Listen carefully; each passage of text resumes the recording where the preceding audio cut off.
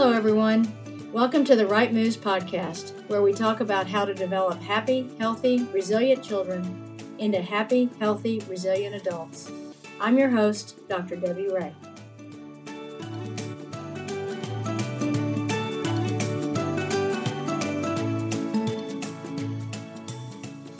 Hi, everyone. Welcome to another two-parter with the Right Moves podcast. I have Jenny Iyer with me today to discuss nutrition policies for children in schools. She and I have known each other for a few years now through her work around recess advocacy, which led to her involvement on the Link Advisory Board, and now with her American Heart Association role. Jenny has so much energy and positivity around what we can do with public health in the community. I'm so excited to have Jenny on this podcast with me today to share her thoughts and experiences around nutrition policies that advocate for healthy meals for all children in schools. Jenny Iyer graduated with a BS in biochemistry from Abilene Christian University and earned her Master of Public Health with a concentration in maternal and child health from the University of Texas School of Public Health. She's a native Texan. She spent her entire career focused on improving the lives of children and their families across the state, working to make Texas a great place to live, work, pray, and play.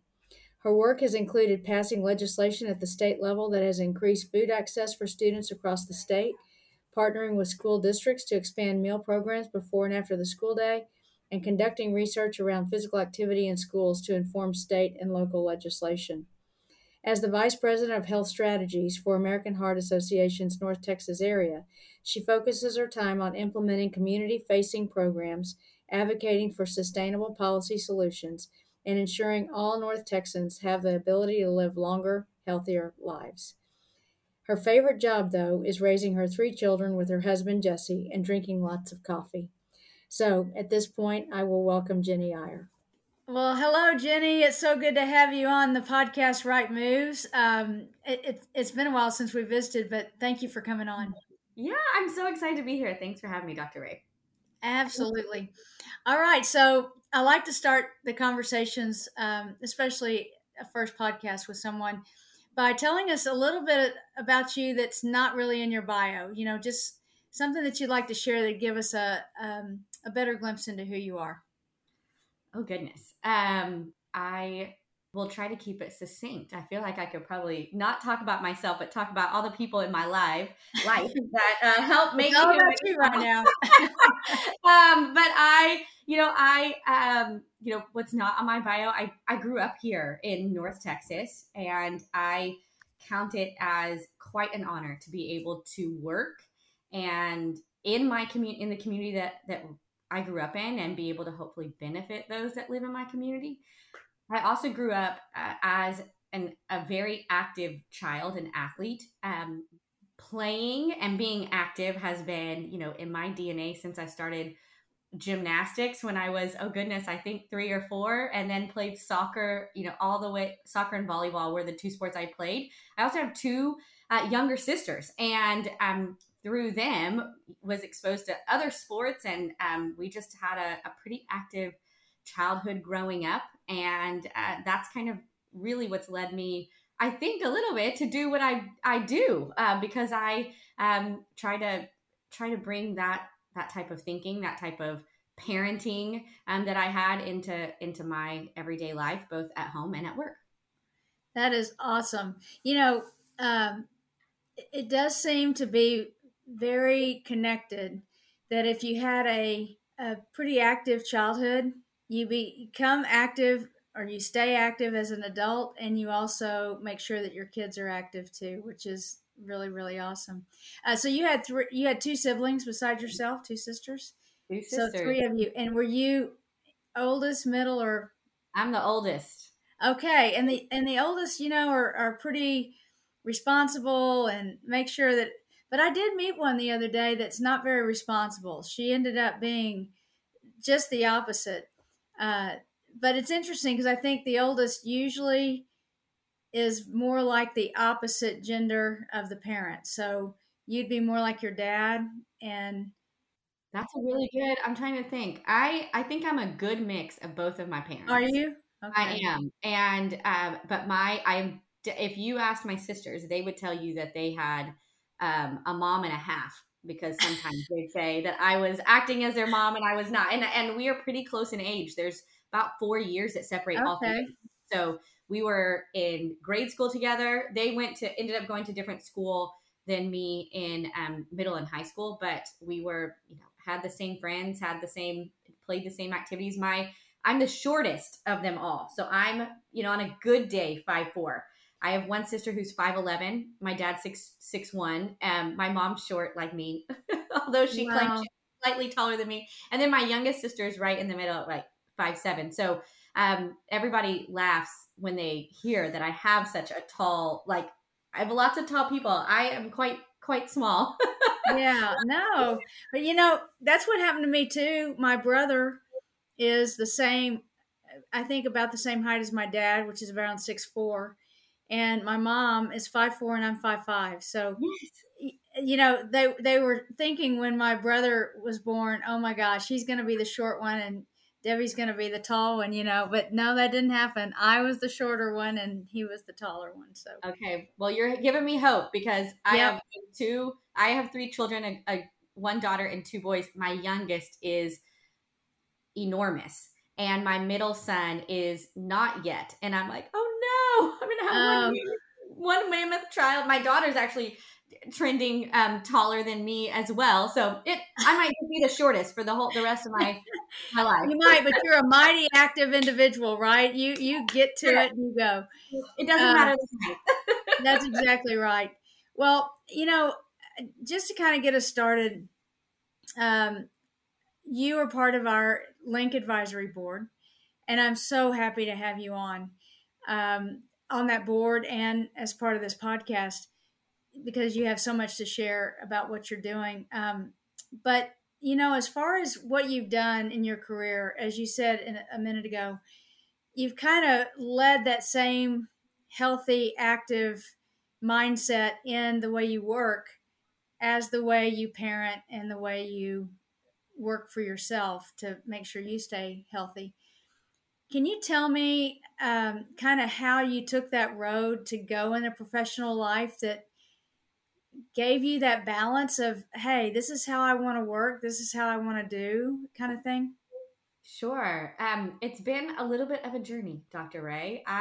When I was in college, my undergraduate degree is in biochemistry, and I planned on going to medical school. That was when I was in the 5th grade. I made that decision. I lost a very close friend to childhood cancer, and I was going to be a pediatric oncologist, and I stuck with that until I graduated college, took the MCATs, and didn't fare so well, and decided I'm gonna have to, let's do something else. I had a professor in college that said, have you ever looked into public health, getting a master's in public health? And I thought, nope, I really had been very, very narrow focused.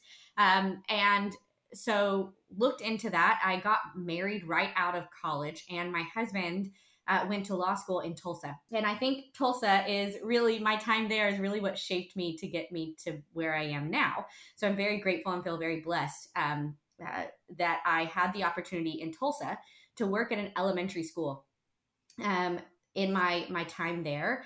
And at the elementary school, my eyes were very much opened to the disparities that came with children who didn't have everything that certainly I had when I was growing up, or even just what your typical child might have. So growing up, I played outside all the time.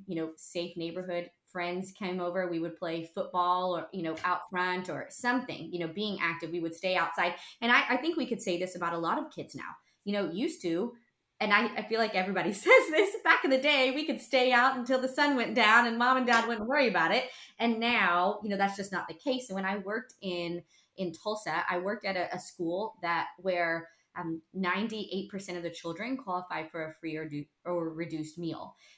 So I was working with children in high poverty, and many of whom would go home to neighborhoods that did not have, that they were not allowed by their parents to play outside until their parents got home. And so the school that I worked at had recesses more than once a day and did what it could to keep kids active. But it was battling a lot of other things that were kind of moving and in those children's lives. And so I finished grad school after we moved back to Dallas from Tulsa. I worked in that elementary school for 2 years, and I learned so very much just about a variety of different things, but also about the hurdles that many children have to access to healthy foods, to nutrition education, to being able to, why it's important to be active and having access to safe places to play. I remember, we had a family that I just adored, and their children were probably not the healthiest, but their big treat for good grades or for anything was Cece's Pizza, because Cece's Pizza, is low cost, but you have a fun time, right? It's my kids would love it. And so just being able to talk to them and think, I did not talk to them about taking their children to Cece's, but just to hear the kids and how exciting it was. But then someone came in and started talking about health and nutrition, and they were so excited to learn about it, and how maybe instead of, they could have a salad, so that, you got to see the excitement that the kids had about trying to, or not trying, but learning how to eat healthier and then making those decisions. And so being in that community and getting to know these children and their families, it was a small school, very small school. It was just such an amazing opportunity. And that propelled me to then work a lot in food access, which is where I spent a majority of the beginning part of my career, because every child in that school got free breakfast, got free lunch, and a free after school meal. So they were getting access to nutritious foods during the day.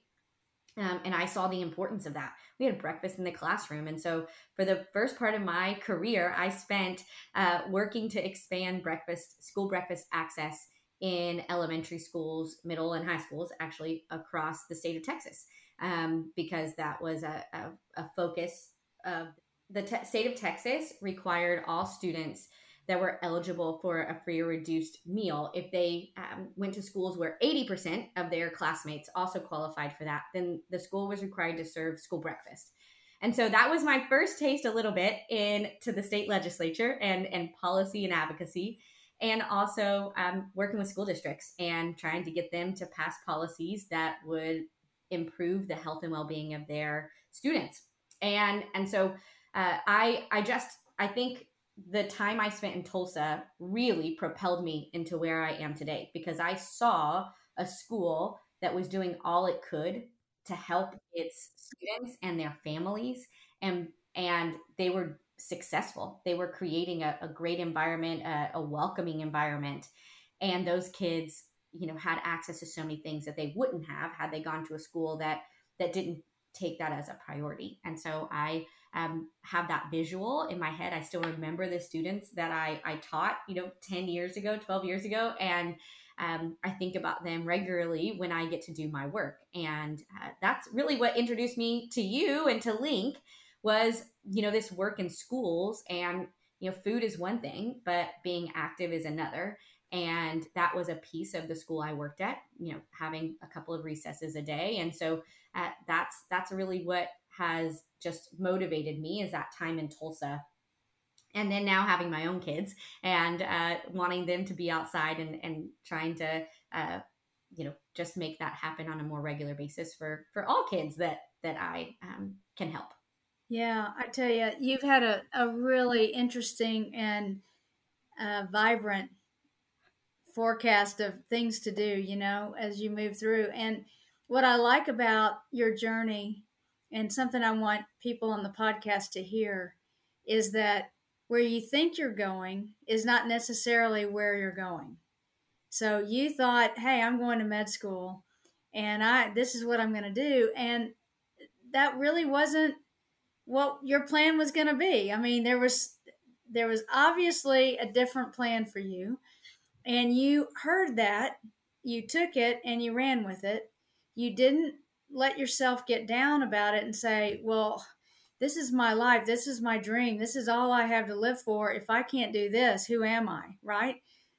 You went a different direction, correct? Very correct. The best laid plans, right? The good Lord had a much different plan for me. Yeah. And I'm that oldest child, as we talked about. I had a very good plan, Dr. Yeah. Did not go according. My life didn't go according to that plan.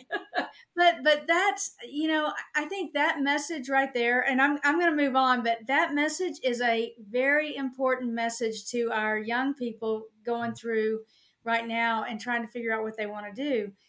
Some kids come through and say, this is what I want to do. And as associate dean, when I was associate dean at TCU, I fulfilled that role for many years, and I saw many students who would say to me in my office with tears in their eyes, this is all I want to do, and please help me make my dream come true.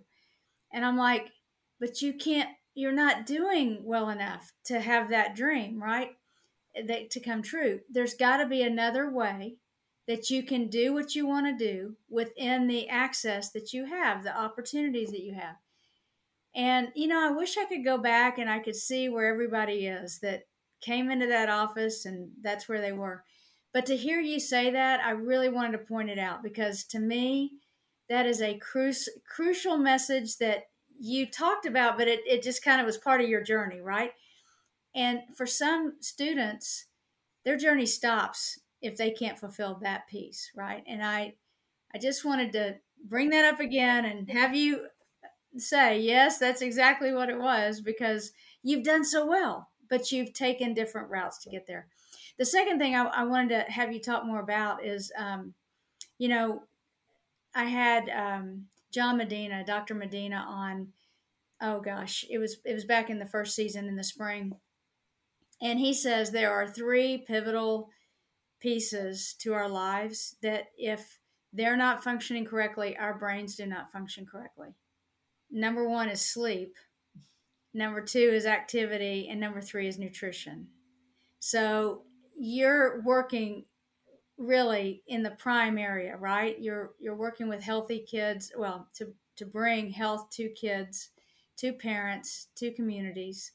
I want you to talk a little bit more, if you don't mind, about how you've worked with policy in the early days, not where you are now, but just in the early days with the free and reduced lunches, and then it became breakfast, because that didn't happen until at least in the last 8 to 10 years. Before then, it was only lunchtime or snack time, right? Mm-hmm. So how does policy like that evolve? Sure. So I started my career right out of grad school with an organization called Children at Risk, and I feel very grateful that I got to start there, because they are a research and advocacy organization, and they, along with several other organizations, advocated for that breakfast policy. So there are other states that have this breakfast policy where if you're in a high poverty school, you receive access to free breakfast, no matter what. And everybody does, because when everybody's eating, it's a lot more fun. You don't feel embarrassed that you didn't get to eat, before you came to school. Everybody's eating.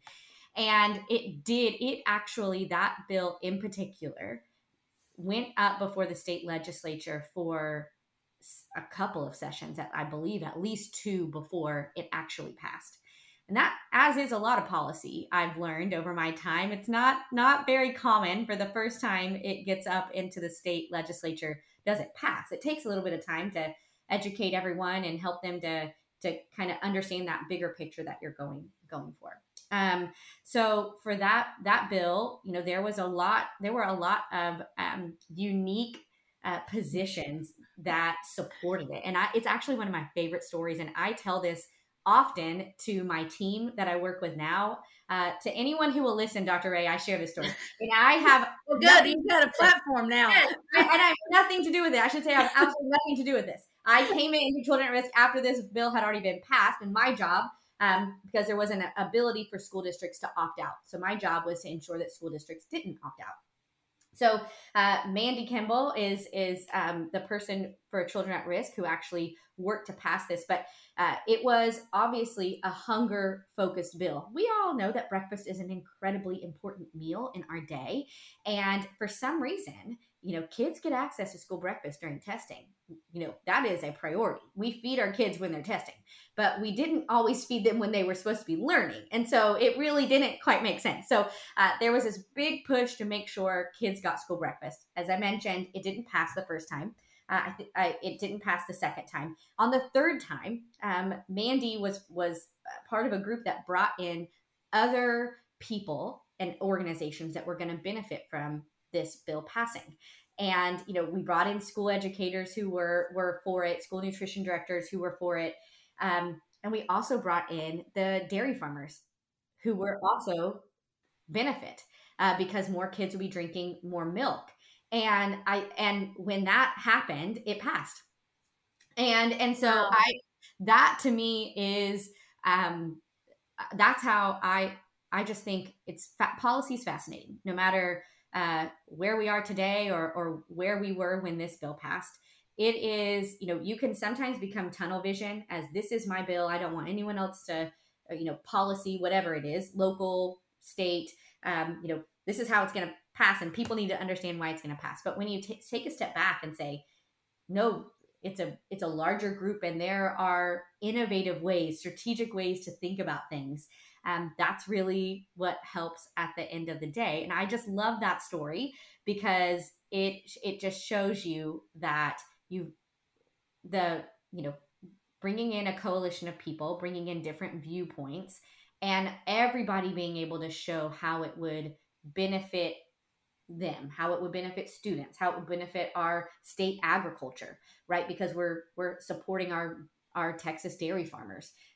We're supporting nutrition directors because they now have an easier way of serving their kids. They're not collecting money. They can serve it in the classroom. They can serve it in several different ways. And so that was my first taste. Wasn't in that process, but I got to see kind of from after the passage on.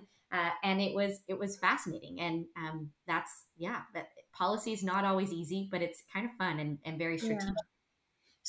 It's a great story. And, you know, dairy farmers, they have it tough, right? I mean, it's a tough road with them. And to be able to say that they were one of the pivotal groups, that's awesome. I love that. And out of the blue, you wouldn't have I thought know. about Who would them. have thought it? Yeah. Oh my gosh.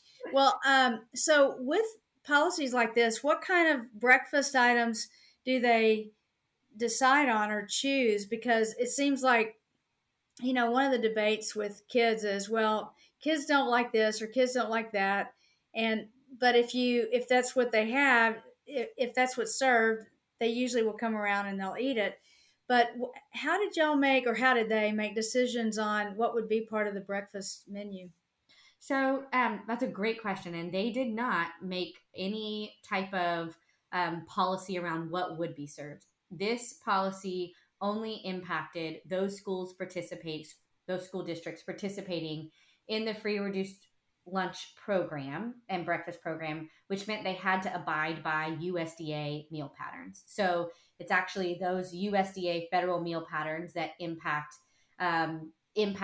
what was served. And then the state of Texas also has a little bit of control over what can be offered. What's interesting is that once this bill was passed, the USDA actually changed some of its standards. So it decreased the amount of sodium allowed.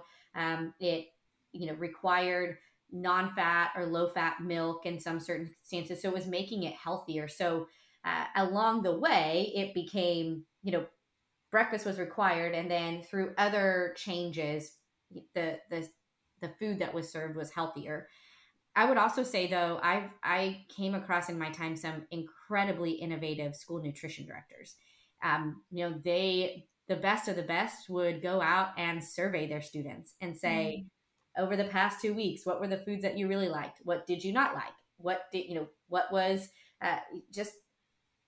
you change? What would what should we keep? And so they used that to constantly change their food and to offer the best products to their kids. And those are the ones that had the highest participation because the kids got to be, students got to be involved.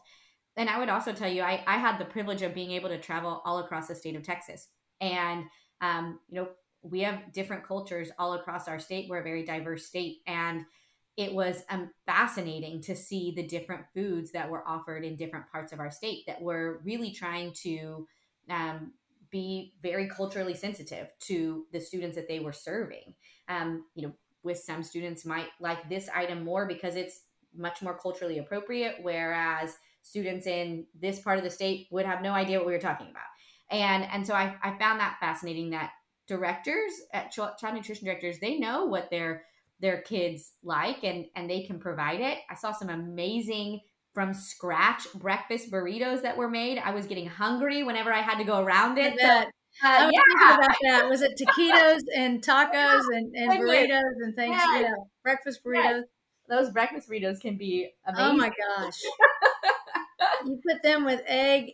Well, I don't know what they put all in it, but egg and sometimes it's eggs and potatoes and cheese and yeah, it's delicious. Yeah. So they were making them from scratch. Some places were, certainly not the big schools, but they're all trying a little bit at the time when I was really involved in it, trying to be creative and they wanted students to eat. So it was trying to see what worked best for them and then trying to get their kids to eat it. That's awesome. I'm really glad to get a glimpse into that. You never know from school to school, district to district, what the information is. I talked to a principal one time who said, it breaks her heart when they're not in school for the summer or they're not in school for holidays because many of the kids that are on these free and reduced breakfast and lunch will not have consistent meals through that time. So yeah, it's, even principals are like, we got to have this as much as we can to make sure our kids are getting good food. Do you notice that when you have the breakfast and lunch kind of things there and it's more of a healthy environment for them, do you notice whether the kids, the obesity rates come down at all? And I know we're going to talk about some of this with American Heart on a different podcast, but just as far as just starting a program like that, did it help kids with their obesity rates, you think? So I don't have any data to show that by any means, but I will tell you that when food is offered, food is offered and it's good food that kids want to eat, you would see them less likely to eat hot Cheetos and Takis out of a vending machine, right? So if that lunch is tasty and easily accessible, or they had a wide variety, then kids are less likely to choose something that wouldn't, to take the place of it. And I think that's when before I was at Children at Risk, and when I was in grad school, I was doing a lot of physical activity work with students and just getting to see that part alongside the food access piece. And it amazed me at how many kids survived off of chips and a Coke for lunch. And I think to your point about when school's not in session, I think that's something that a lot, it's an inexpensive meal that kids can eat. So I don't have the data. I would say that, in my opinion, when food is tasty and easily accessible, you're going to have kids eating those meals much more frequently. That's good. That are healthier. Mm-hmm. Let me expand this. When we talk about these meals and stuff, does this go across middle, high school as well? So do all kids get these meals across the spectrum? Mm-hmm. Yes. So you could do it. You legally were supposed to do it at any school that met that 80% threshold of free and reduced eligible children. As you get into high school, those numbers dwindle just simply because you have more kids going to school there. So sometimes high schools wouldn't qualify for it, and so they wouldn't get it, or schools wouldn't serve it. High school is also a hard one to nail down. I know when I went to school, my high school started at 7:30 in the morning, and I was barely awake, and so eating food was not on my mind. But there's some great innovation around a second chance breakfast. So there are some pretty unique and wonderful things happening at the high school level, available to all. I think everybody would generally say it's a little bit harder to get those older kids to eat than it is the younger ones. But Yeah. In my work, like your work, you always talk to different people in different parts of education. But I was talking to a person the other day who said that a school who had been getting free and reduced breakfast and lunch for all their kids last year, 2 kids away from having it this year. mm-hmm. 2 kids. So my question to you is, being a policy person, being somebody who advocates, right? If you found out that your school was 2 kids away, my thought was go find two to enroll. After you get your breakfast and lunch, then they can go back where they need to be. No, but that was my first thought: is 2 kids. Come on, let's find us 2 kids. Yeah, but let's say that's the case. Mm-hmm. What kind of resources do they have out there that they might be able to do something until they do have that line again? Or the other question for you, so you can answer that one, but then a follow-up to it is, could it be that we go back to policymakers to try to have this for all kids, no matter what school they're in? As long as it's public school, this is what we do because it's equal access for all kids. So both of those. I mean, what do we do? Kids short. I can take that last question first because it's okay. It's an easier answer. And I would tell you that, in my work at the American Heart Association, free meals for all is something that we work on advocacy wise. Our counterparts in a couple of other states, Colorado being one of them, just passed it. So free meals for all students. This was a policy that came down during COVID. So during the COVID-19 pandemic, every child ate for free no matter what. That happened here too in Texas, right? It happened everywhere, across everywhere. Mm-hmm. And so a lot of schools didn't want to go back. They wanted to keep that. So some states have implemented that statewide free meals for all kids in public schools. So I think that's one way. I also think, you also want to, policy's tricky. So you want to be strategic when you're opening up that book. You don't want to open it up and then lose what you have. So being careful about how we go about that strategically. I know there would be people in Texas that would be very ready to have that conversation. I think though, for the school that you mentioned, there are so many ways that the USDA has created for schools to be able to serve free meals for all. I will not bore you with in the weeds details, but there are a couple of different ways. There are very large school districts that have high poverty rates across the district. Maybe not every individual school, but in general, it's high. So they can apply for a program that would make it easily accessible for all schools. And some take it a school by school approach, which makes it a little bit more difficult to qualify. But that 80% that I gave you, that's the policy line.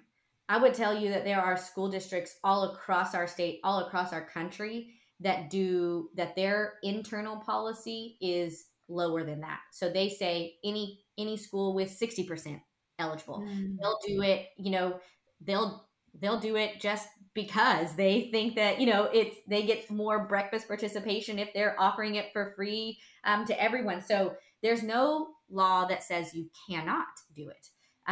It's just one that says you have to do it if you have a certain eligible number, certain percentage of eligible population. So I would say that with 2 kids, you could easily swing that and probably still make ends meet. I don't know the situation, so I wouldn't want to, make that assumption. I can't remember which school it was now, but yeah. We can advocate. But yeah, it's something that parents can also, school health advisory councils, that's a great place to go and talk about and advocate locally for this. You certainly could go to the state, but it's also easier to talk to your school board member or talk to your child nutrition director directly and say, what can we do to expand this program? That's awesome. And it's a great place for us to finish up today. I think, we've talked about a lot of different things related to what you've done on your journey, but at the same time, I think there's some really nice pieces of information that parents, schools, communities can take and work with to create a better place for kids and adults in their surroundings, so I think that's good. So Jenny, thanks for being on today. I really appreciate it. I hope you'll come back on and we can talk about American Heart and some of the other things you're doing as well. Anytime. I appreciate the time to talk with you all today. It was great to see you. And as always, take care, have a great week, and play often. This podcast was brought to you by the Link Center for Healthy Play at Texas Christian University. To learn more about the Link Center and the resources mentioned in today's episode, visit our website at www.liinkproject.tcu.edu.